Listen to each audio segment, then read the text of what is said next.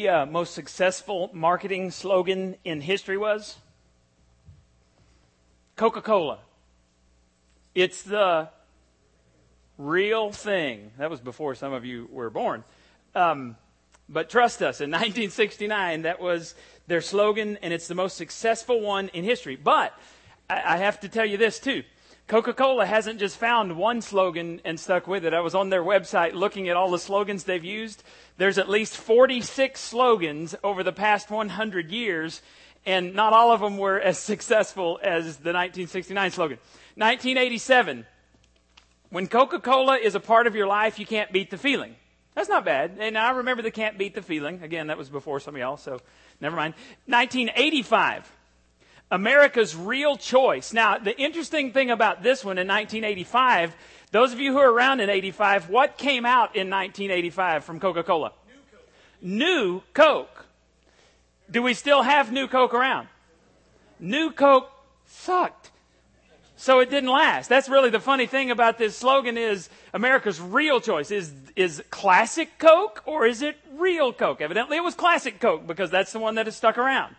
1939, this one, try to get this on a bottle. Whoever you are, whatever you do, wherever you may be, when you think of refreshment, think of ice cold Coca-Cola.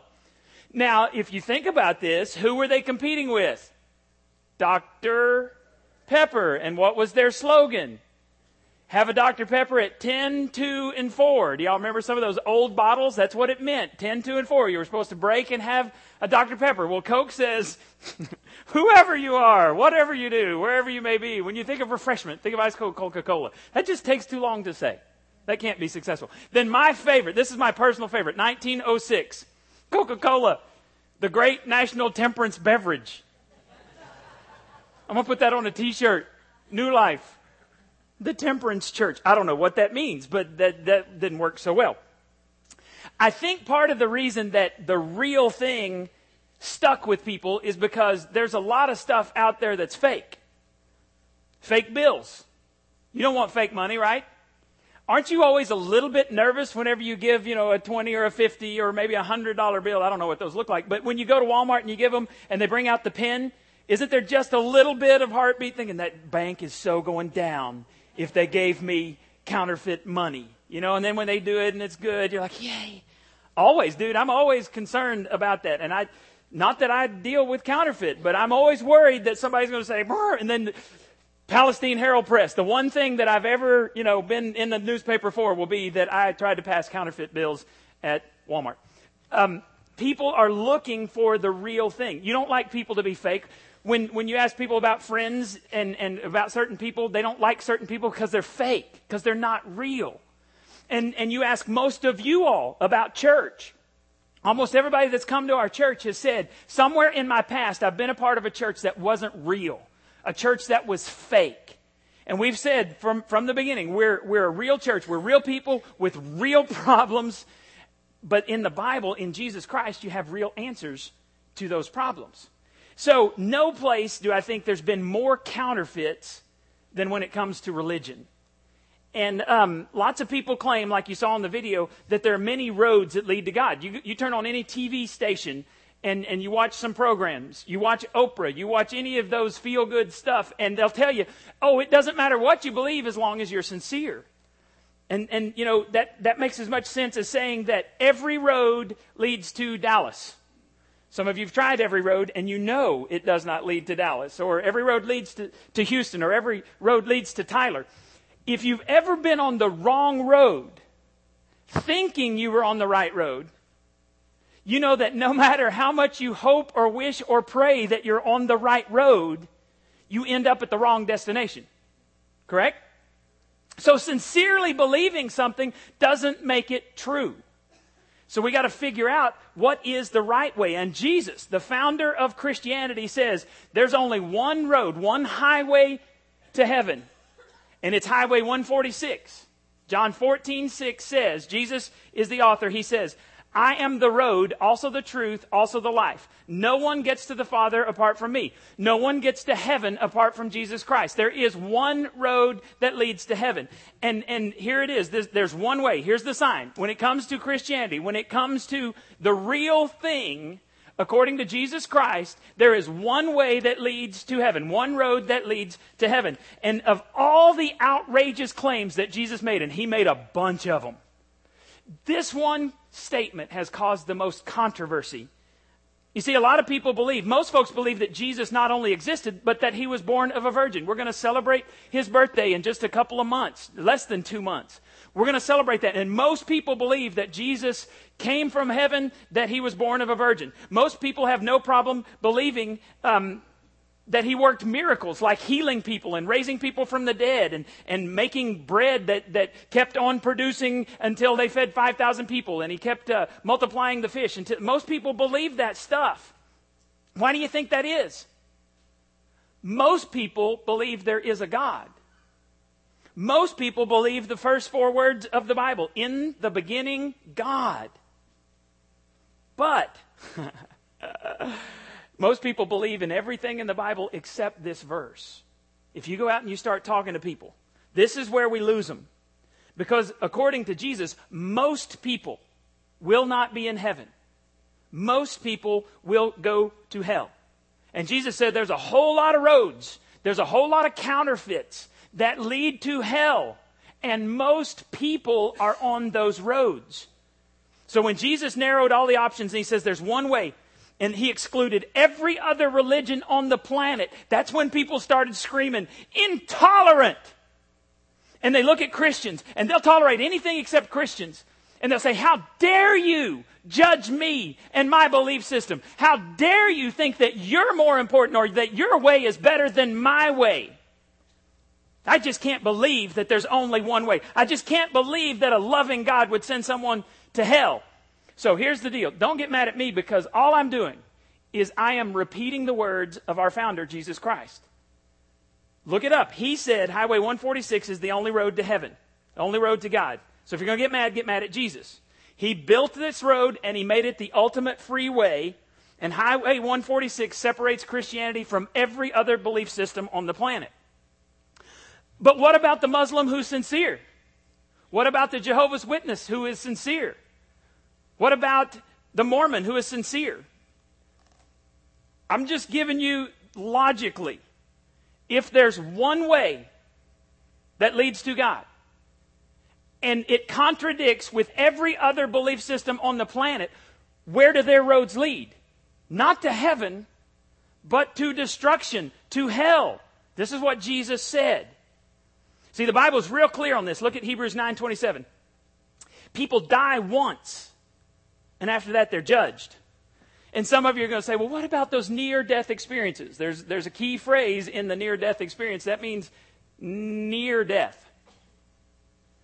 And there's all kinds of things. There's all kinds of books out there, and I'm not even going to get into whether I believe those or not. But when you really die and you're really dead, you do that one time. You don't reincarnate as a cow. You don't reincarnate as somebody nicer than you are now, better looking, than you are now. The Bible says you die and then you stand before a holy God and be judged. And the outcome of that judgment when you stand before God determines whether you go to heaven or whether you go to hell. Heaven is this cool place where God exists. It's perfect. There's peace. There's security. There's fulfillment. Hell, though, is not some place where you party.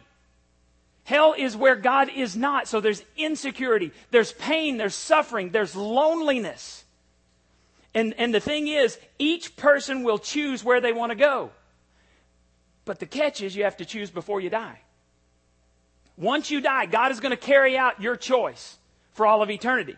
So if you spend your life avoiding God, telling God to kiss off, telling God that you don't want to follow Him, you want no part of His ways, then when you die, God's going to honor your choices for all of eternity. Because if you can't stand God when you're on this planet, why would you think you would want to be there after you die?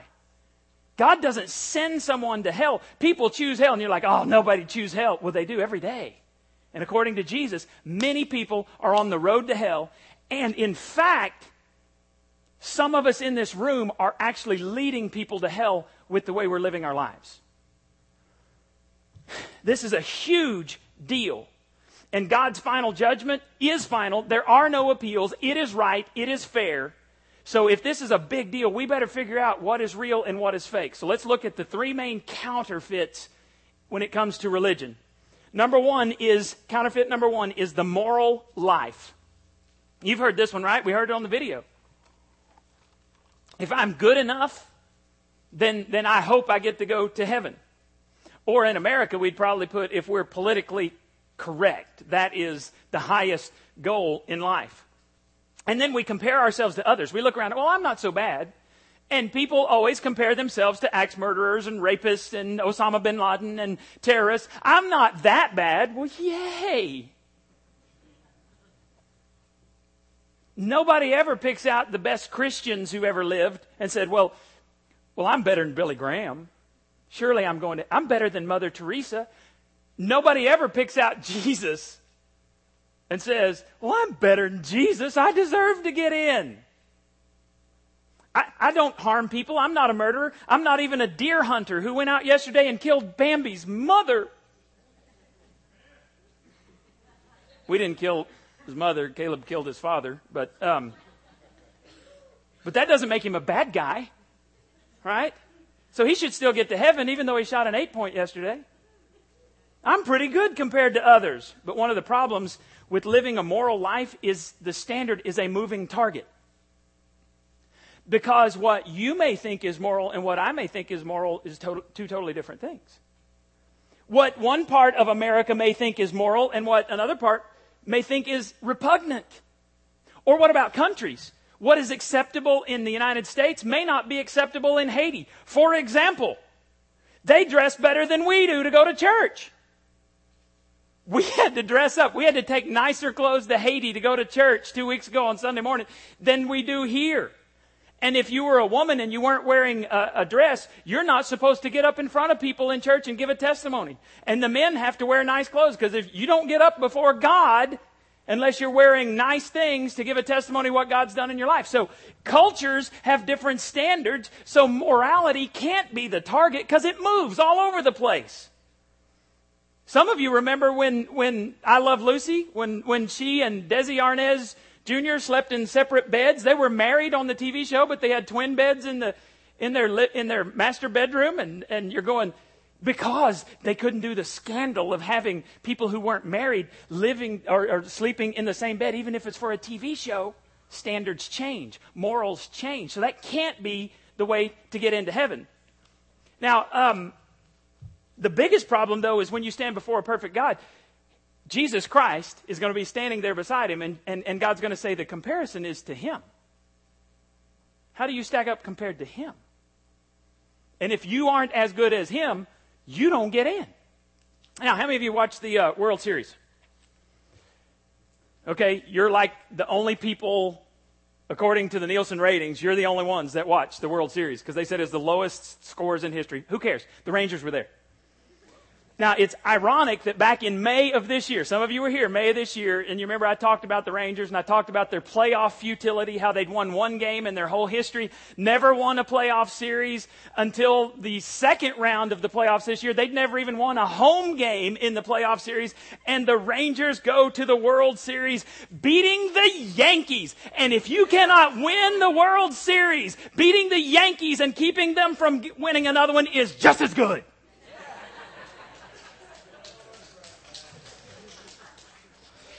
Now, okay, in baseball, let's get back to the point. In baseball, what is considered a good batting average? 300. 300 is good. Do y'all know what Josh Hamilton batted this last year? 359 for the season. And we consider that excellent. So in Major League, the highest standard of baseball in America and the world, if you get a hit 3.5 times on average out of 10, which means you fail 6.5 times every 10 times you come to the plate, we say you're good. And if you want to do that for 10 years, if you bat 350 for 10 years, you're a surefire first ballot Hall of Famer, right? And then you got, in fielding, the fielding percentage, if you're, above 98% in the field, we say, holy cow, you're a stud on defense. You're almost perfect. You're a stud. Now, what if I told you that the standards to get in the Hall of Fame, you had to play every game for 10 consecutive years. 1,600 20 games for 10 years. Now, Cal Ripken Jr. did that. Okay, so he would qualify. Except that you have to get a hit every time you come to bat. So if we just say, and just for argument's sake, if we say you come to bat 3.5 times every baseball game, there's 162 in a season, that means for 1 year, you have to get a hit every time you come up. That would be 567 hits in one season. All right? That's pretty impressive because the record for hits in one season is 275. Or we say for your career, over the 10 years, you have to get those hits every time you come to the plate. So over a career, 10 years, 5,670 hits in order to qualify as the minimum standard to get in the Hall of Fame. You know what the record is for hits over a career? Pete Rose, 4,256 hits, and it took him more than 20 years to do that. And so we say that for you to make the Hall of Fame, you got to be perfect. No fielding errors ever. A hit every time you come to the plate for 10 years. And then you get removed from the Hall of Fame if after those 10 years you make one error or you miss one hit. And what would you say? You say, that's impossible. Nobody can do it. And I would say that's exactly the same mindset with the moral life. It is impossible to be good enough. If you've had one bad thought about somebody else in your life, you're disqualified from heaven. If you've said one thing to that incourteous driver who cut you off right after you were worshiping Jesus, you're disqualified. If you've ever huffed at the person in front of you at Walmart because they wrote a check and they didn't bother to start writing the check until after everything was counted.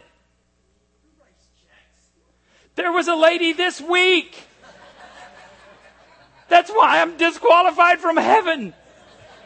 Because I was huffing at her. What? I didn't even... No, it wasn't Eula. If it had been Eula, I'd have just paid for it because that'd have been quicker. But I huffed at the lady. So you understand, if you have one mistake ever, you're not good enough for heaven. So the moral life is impossible. And if the Bible is true, God's standard is perfection. Look what the Bible says, because this disqualifies us all. Romans 3:23, for everyone has sinned. How many people? Are you everyone? Do you fit in that category? Everybody that you'll see today when you leave this place, do they fit in? Yeah, everyone has sinned, and we all fall short of God's glorious standard. So to get into heaven on your merits, you got to be perfect.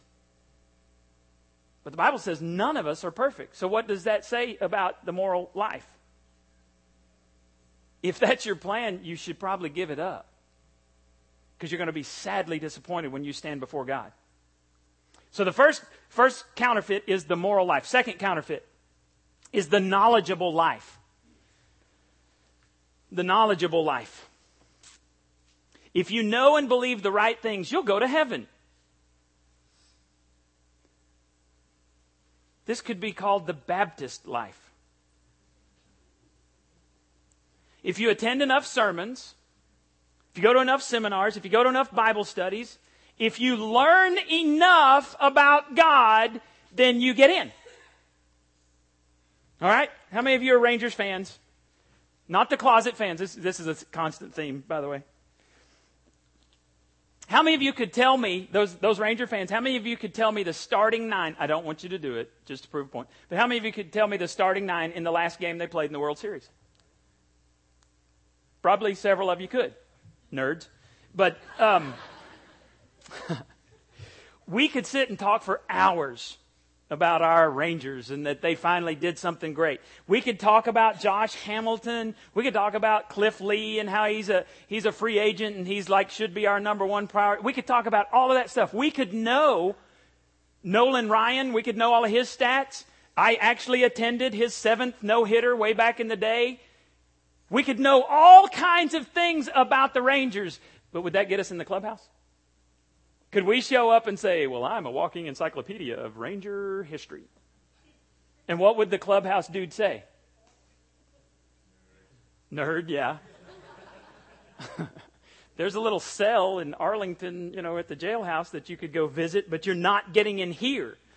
Caleb and I got to go and do a tour a couple of times. They used to do this. I don't know why they don't anymore. Maybe it's because they're good. But used to, if you bought group tickets, they would invite you to a thing, and we would get to go up and eat, and we'd get to go down and look at the clubhouse. We got to bat in the batting cages underneath. And some of the pitchers would pitch to us, and, they would take it easy on you unless you started hitting, and then they'd make you look stupid. It was a lot of fun. I was hitting kind of hard off this one, and it was Jeff. I can't remember. Anyway, I was slapping the ball, and sucker threw me a curveball in the middle of batting practice. Anyway, I missed it badly. But they wouldn't let us go past the rope in the clubhouse. Even though we bought tickets and we were on this special tour, it was only retired guys and old guys that came to see us from the Rangers. None of the current Rangers came and checked us out. That's not fair. I'm a fan. Doesn't that make me a part of the team? No. 90% of Americans know about God. They believe there is a God. But do you know how many people know about marriage in the United States? Almost all of them. You know how many people believe in marriage? Almost all of them. But does knowing about marriage and believing about marriage make you married? No? Oh no, I'm in trouble. No, almost 20 years ago, I chose Janie. I stood before God, and my brother was the pastor, and I said, I choose you, and she said, I choose you, and we made some promises to one another, and we sealed it with a ring, and we made a commitment to stay with each other from that day forward. That's how you get married, and it's no difference with Christianity.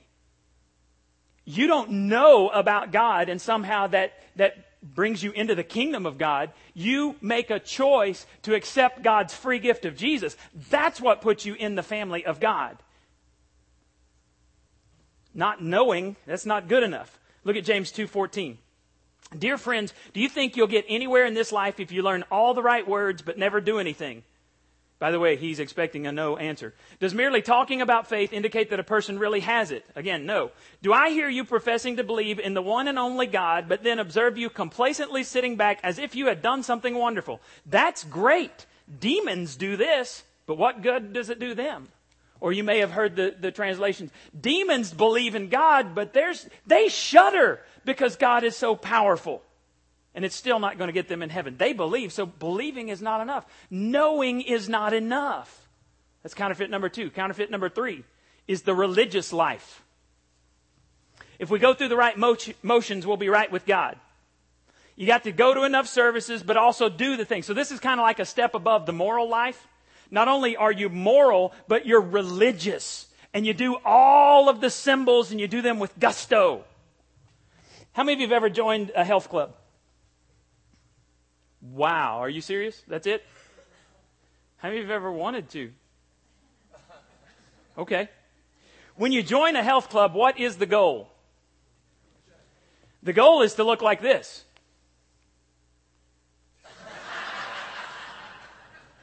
Y'all had no idea that under these Hawaiian shirts,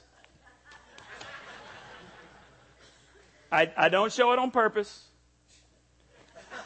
Wes keeps showing it. You got to be real careful who you let back there on the computer. That's all right, because the goal is to look like that, not like this. Or like this.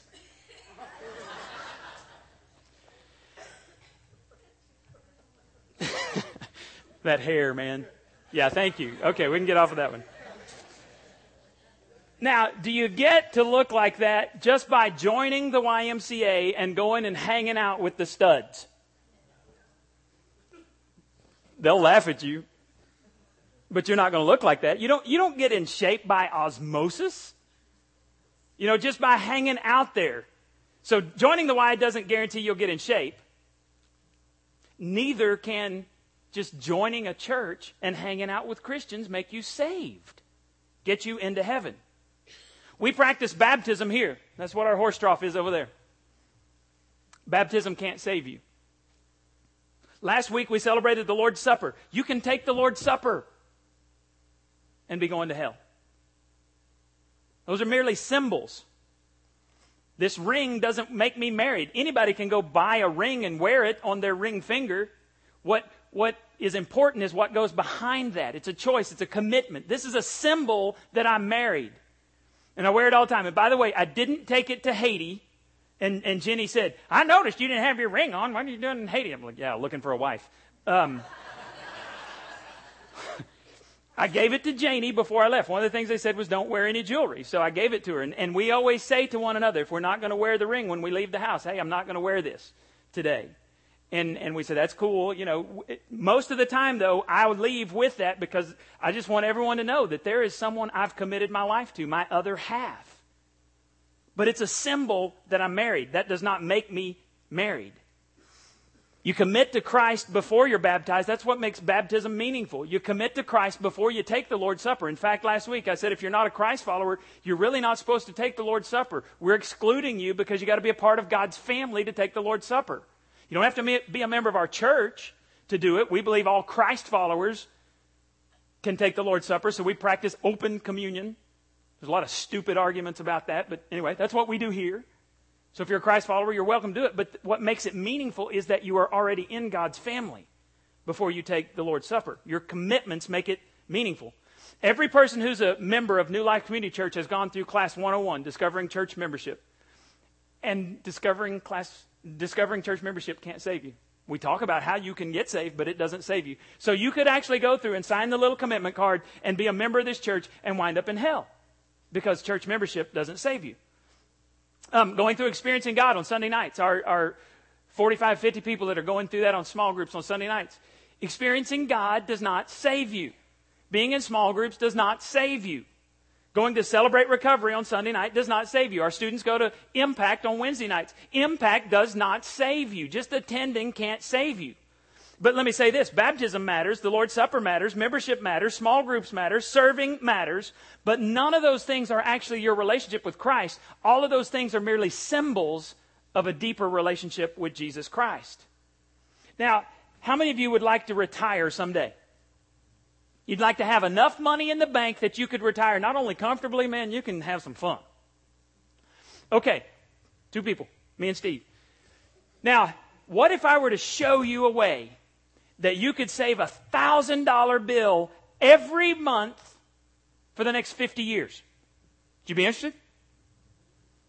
At the end of those 50 years, you would have 2,600 $1,000 bills. Do the math. How much cash is that? $2.6 million. How many think you could survive on that? Hang around after church. I'll show you how you can do that. No, I'm kidding. Because what if my scam was to tell you you could do that, but every $1,000 bill you put away was fake? What if this $2.6 million you thought was in the bank was gone like that because it was counterfeit? How would that make you feel? You'd want to kill me, but you'd also be mad at yourself, wouldn't you? You'd be devastated to suddenly find out that you've got nothing. It's exactly how people will feel when they stand before God and they say, well, I lived a moral life. I knew about God. I was religious. At that moment, God will say, it's not enough. Depart from me because I don't know who you are. Well, if those are counterfeits, what's the real deal? What's the real thing? It's the substitute life. God does for us what we could never do for ourselves. Jesus came in human form. He came to earth. He batted 1,000. For 33 years, he played error-free ball. And he offered himself as a substitute for you. That's the substitute life. He died on the cross to pay the penalty for your errors and mine. When he rose from the dead, he offered his life in exchange for yours as a gift. But if you don't ever receive the gift, you're going to be sadly disappointed when you stand before God. Because I did some checking on this, and I found out that the mortality rate is 1 out of 1. That means we're all going to die. And according to the Bible, after you die, you will face judgment. And just to be real clear on this, look at Romans 3:23 through 25. Look what it says. Since we've compiled this long and sorry record as sinners and proved that we are utterly incapable of living the glorious lives God wills for us, God did it for us. Out of sheer generosity, He put us in right standing with Himself, a pure gift. He got us out of the mess we're in and restored us to where He always wanted us to be. And He did it by means of Jesus Christ. God sacrificed Jesus on the altar of the world to clear that world of sin. Having faith in Him sets us in the clear. God decided on this course of action in full view of the public to set the world in the clear with Himself through the sacrifice of Jesus, finally taking care of the sins He had so patiently endured. If the Bible is right, if it's true, if Jesus Christ was right, when you die, you'll stand before God. And He just might say, I don't know this, the Bible doesn't tell us this, but what if He were to say to you, why should I let you in? Are you really going to say I was good enough? I wasn't that bad, God. My good deeds outweighed my bad deeds. Come on, God, grade on a curve. No. Are you really going to say, well, I knew about Jesus. Didn't bother to pattern my life after Him, but I knew a lot about Him. I went to church. I always used to ask when I was in youth ministry and the girl would say, I'm dating a new guy. My first question would be, is he a Christian? Well, I don't know. Well, then you're stupid. You don't know? Well, he goes to church. You didn't answer my question. Is he a Christ follower? I don't know. Then you're stupid. Bible's real clear on that. We're only supposed to date those who are Christ followers if we're a Christ follower. The Bible talks about being unequally yoked. That means a Christ follower and a non-Christ follower says, don't do it. The Bible is very clear on these things. So God's going to say, it doesn't matter how much you knew, you're not going to come into my heaven. Are you really going to say, I attended church? Because, dude, if church attendance, if the number of services you're supposed to go to qualifies you for heaven, we're all going to hell. Because we only come twice a week. Back in the Baptist life, I'd be there 5 or 6 times a week. Surely that qualified me for heaven. Just drove me nuts. So we have a simple structure here. And we say that you've got to have a personal relationship with Jesus Christ. That's the only way to get into heaven. We believe what Jesus said when He said He's the only road.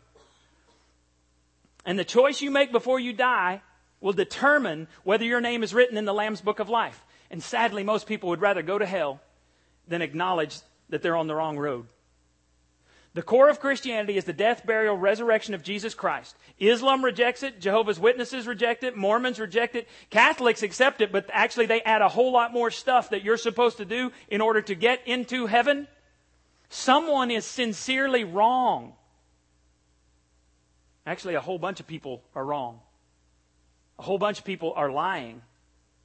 And people are going to continue to say, well, Highway 146, that sure is narrow. Highway 146 is wide enough for the whole world, but you got to choose to get on that road.